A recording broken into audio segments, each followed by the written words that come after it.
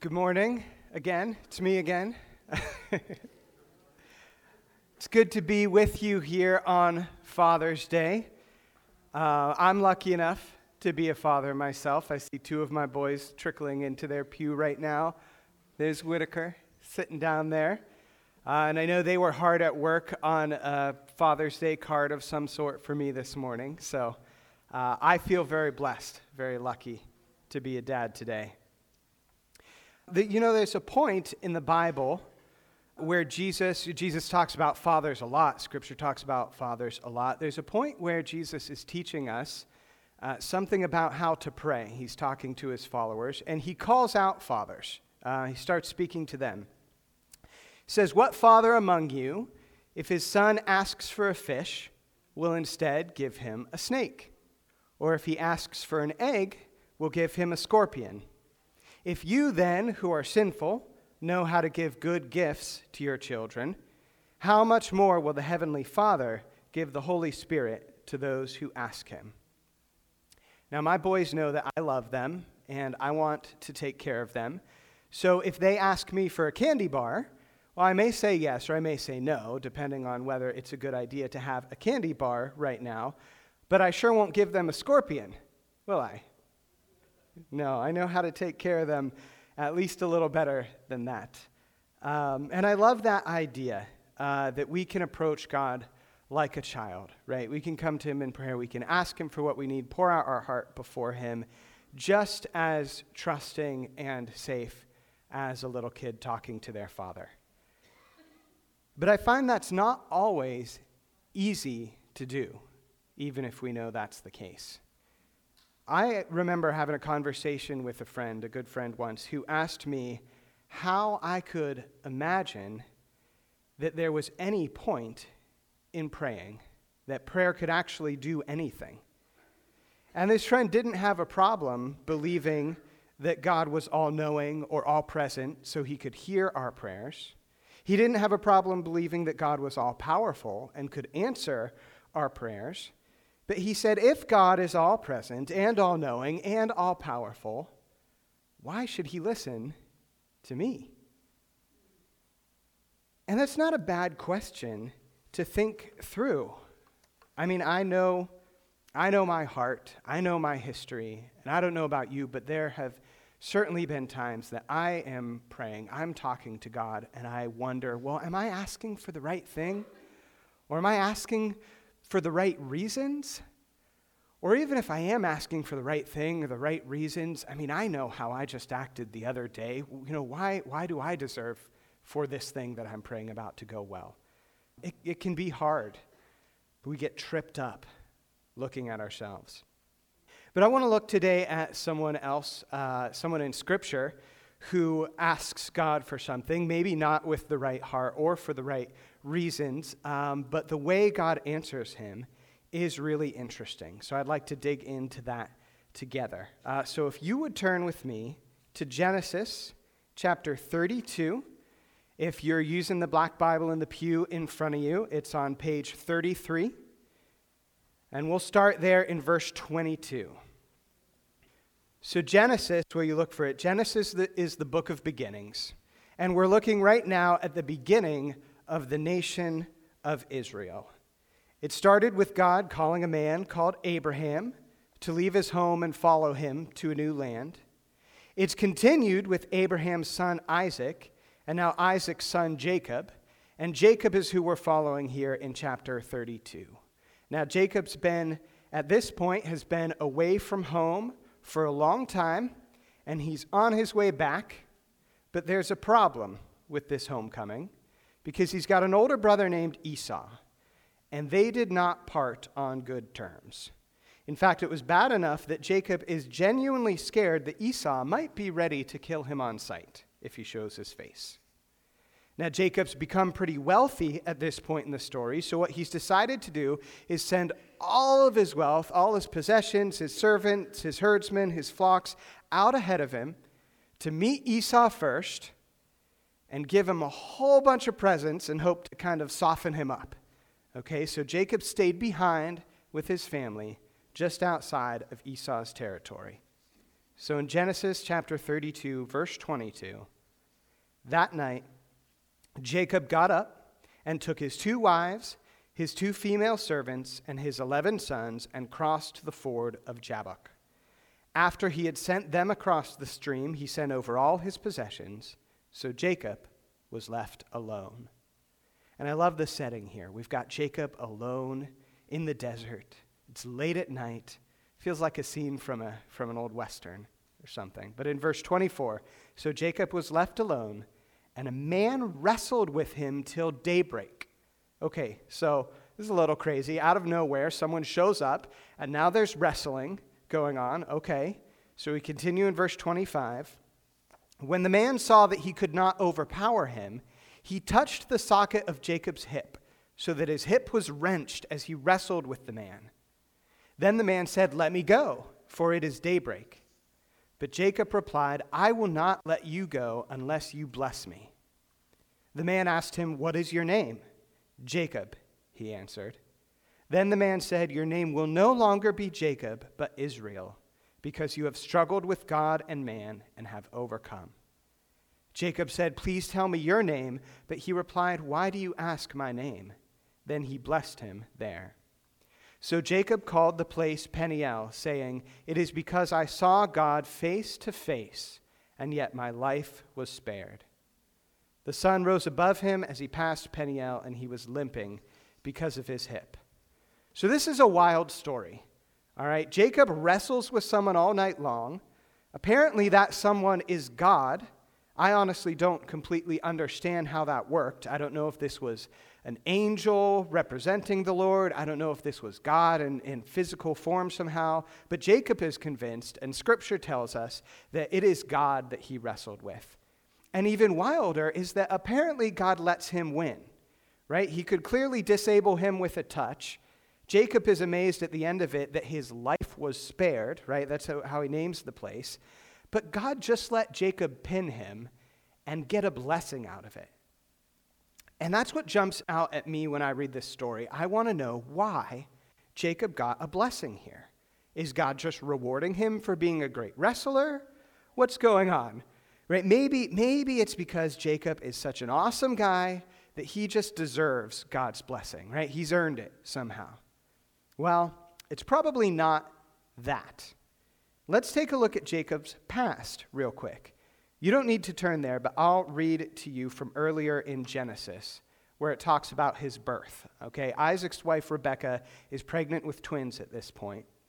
And the Lord says to her, "2 nations are in your womb, and 2 people from within you will be separated. One people will be stronger than the other, and the older will serve the younger." When the time came for her to give birth, there were twin boys in her womb. The first to come out was red, and his whole body was like a hairy garment, so they named him Esau. After this, his brother came out, with his hand grasping Esau's heel, so he was named Jacob. Now, if you are a future father-to-be in this audience, you might not want to take your baby naming tips from this passage. This is not the most creative baby naming in history. Esau comes out born a really hairy baby, and the name Esau means hairy. And then Jacob is born holding on to his brother's heel, and the name Jacob literally means he grasps the heel. So here are my kids, Harry and Grabby. Nice to meet you, right? But that phrase, he grasps the heel, it means more than that in Hebrew. It was a saying that meant either he usurps, he takes what's not his, or he deceives. He's a tricky one. And sure enough, Jacob grows up tricky. In the first story that we read about him, he scams Esau out of his share of their inheritance. Then later, he tricks his father, Isaac, into giving him the blessing that he meant to give to Esau. So he's usurped Esau's future pretty handily, but it doesn't go well for him. He doesn't get to enjoy it long, right? This is why he has to leave his home in the first place, because Esau, his older brother, is so angry that he's ready to kill Jacob. So Jacob has to hightail it out of there. He's got to get out of Dodge and go live with his uncle Laban, where he gets a taste of his own medicine. Laban scams Jacob once or twice. Jacob pulls a few over on Laban. This rocky relationship goes on for about 20 years until it gets to a this town ain't big enough for the both of us situation, and Jacob decides to head back home. So that's where we find him, in the darkness, hoping his brother hasn't put a hit out on him, wrestling with God. So if we look back in chapter 32, where we were, in verse 26, it says, "Then the man said, 'Let me go, for it is daybreak.' But Jacob replied, 'I will not let you go unless you bless me.'" So Jacob, whose name literally means grasper, who has been grasping at whatever he can get all his life, is now literally grasping this figure he's wrestling with, saying, "I am not letting go until you bless me." And what does God ask him? He says, "What's your name?" See, Jacob fooled his brother, he's fooled his father, he's fooled his uncle, but he has not fooled God. God knows exactly who Jacob is, probably better than Jacob does himself, and he lets him know it. He makes him say it out loud. "What's your name?" "Jacob, the grasper." And this is the amazing part of the story to me, because what I expect now is that God's going to put Jacob in his place, right? I expect it to go, "What's your name?" "Jacob." "Yeah, that's right. Now get your graspy little hands off of me." But that's not what happens. God calls him out, but then he gives him a blessing. He says, "You're not going to be Jacob anymore, who's deceiving his way through life. You're going to be Israel, who struggled and overcome." Why? Why does Jacob get so much more than he might, seem to us like he deserves? It's because there's been another story going on for longer than Jacob's story. Ever since Adam and Eve first had to leave the garden, God told them he had a plan to restore his broken creation. And as part of that plan, God made a promise a few generations back to Abraham. He promised to make a great nation out of his offspring. He promised to bless them and bless others through them, and to bring them into a land of their own. He made that same promise to Abraham's son, Isaac. He told Rebekah that promise would carry on to her younger child, and he made that promise again to Jacob during his journey. And despite all of Jacob's choices along the way, God has been with him. He's protected him, he's caused him to prosper, and he gives him a blessing now. And it's not because of who Jacob is or what he's done, but because of who God is and what he has been doing. Now, I want to fast forward almost 2,000 years in history, 1,000 pages in the Pew Bible in front of you, and look at a slightly different conversation. If you turn to page 1052 of your Pew Bible, to the Gospel of John, chapter 4. So at this point in John chapter 4, we're following Jesus as he's traveling, and he's passing through an area called Samaria. So in John chapter 4, verse 5, "So he came to a town in Samaria called Sychar, near the plot of ground Jacob had given to his son Joseph. Jacob's well was there, and Jesus, tired as he was from the journey, sat down by the well. It was about noon. When a Samaritan woman came out to draw water, Jesus said to her, 'Will you give me a drink?' His disciples had gone into town to buy food. The Samaritan woman said to him, 'You are a Jew, and I am a Samaritan woman. How can you ask me for a drink?' For Jews do not associate with Samaritans." Let me stop and explain a minute here what the tension is there. About halfway, really, between Jacob and Jesus, roughly, the kingdom of Assyria had come and conquered the northern kingdom of Israel. And they took most of the Israelites off into captivity, but they left some behind to live in that area. They also brought in other people, Assyrian people and people from other lands they had conquered, and they all kind of mingled together. So the Samaritans were the descendants of the Jews and the Gentiles in that region who had intermarried together. So Samaritans were kind of outcasts. Gentiles didn't really love them because they were too Jewish for them. They seemed pretty Jewish. But the Jews didn't love them because they were too Gentile. And in fact, they looked down on them all the more because they thought of them as traitors. They hadn't protected this bloodline. They had mixed with the foreigners. So they often looked down on them. So already this woman would not have expected a Jewish man to be talking to her.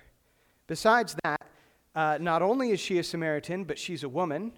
And in this time, women were not in a wonderful place in society. You were somewhere less valuable than cattle, but more valuable than kids, if you were a woman, right? So for a man to be asking her for a drink, especially a Jewish man, was a big deal. And then this woman in particular, we're going to find as we read on, was dealing with some shame. She felt some shame as well. So she sees herself right now, and the society around her sees her as pretty much the lowest of the low. And she wonders, why on earth are you even talking to me? In verse 10, Jesus answered her, "If you knew the gift of God and who it is that asks you for a drink, you would have asked him, and he would have given you living water." Jesus doesn't answer with a statement about the woman, but about himself. Rather than respond to her question about why he's talking to her, he says, "If you knew who I was, you would ask me for what I have." Let's look on in verse 11.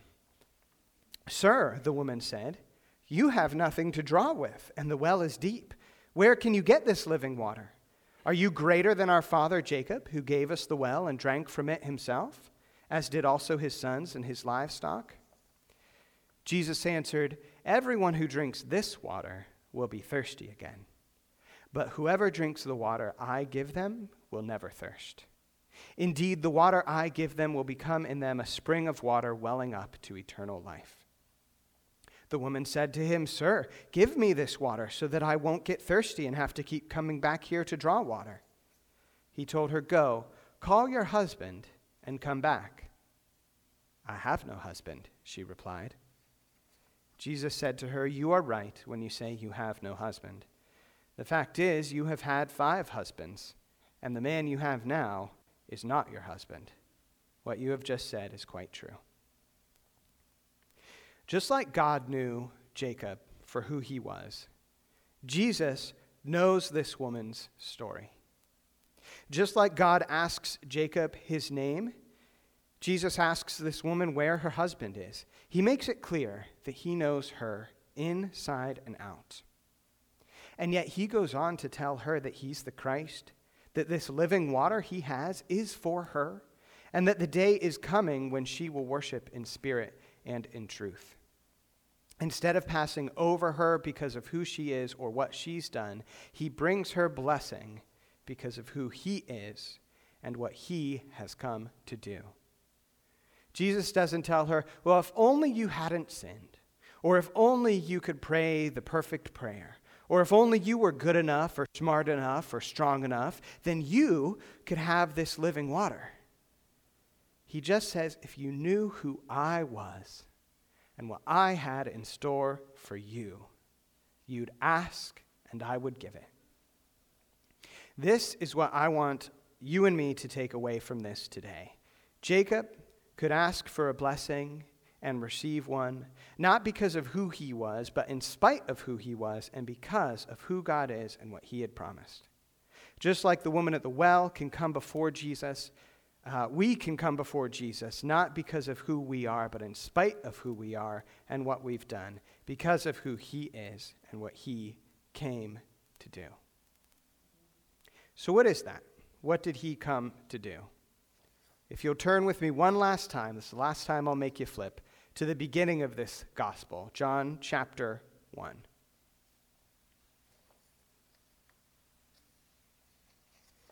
In John chapter 1, in verse 12, John is writing about Jesus and why he came into the world, what he came into the world to do. And he says in verse 12, "Yet to all who did receive him, to those who believed in his name, he gave the right to become children of God." This is how we can come before an all-knowing, all-present, all-powerful God of the universe and ask him to protect us, or to provide for us, or to make us holy like he is holy. This is how we can bring our needs to him as simply as a child talking to our Father. Because Jesus, God himself, was born as one of us, lived the perfect life that we could not, gave his life as the sacrifice to pay for who we are and what we had done, so that through who he is and what he has done, we have the right to become children of God. Have you ever heard someone tell you, "That's not a right, it's a privilege"? Right? Heard that from a teacher or a boss or a parent. What they mean is this is something conditional. You don't have this no matter what. It can be taken away.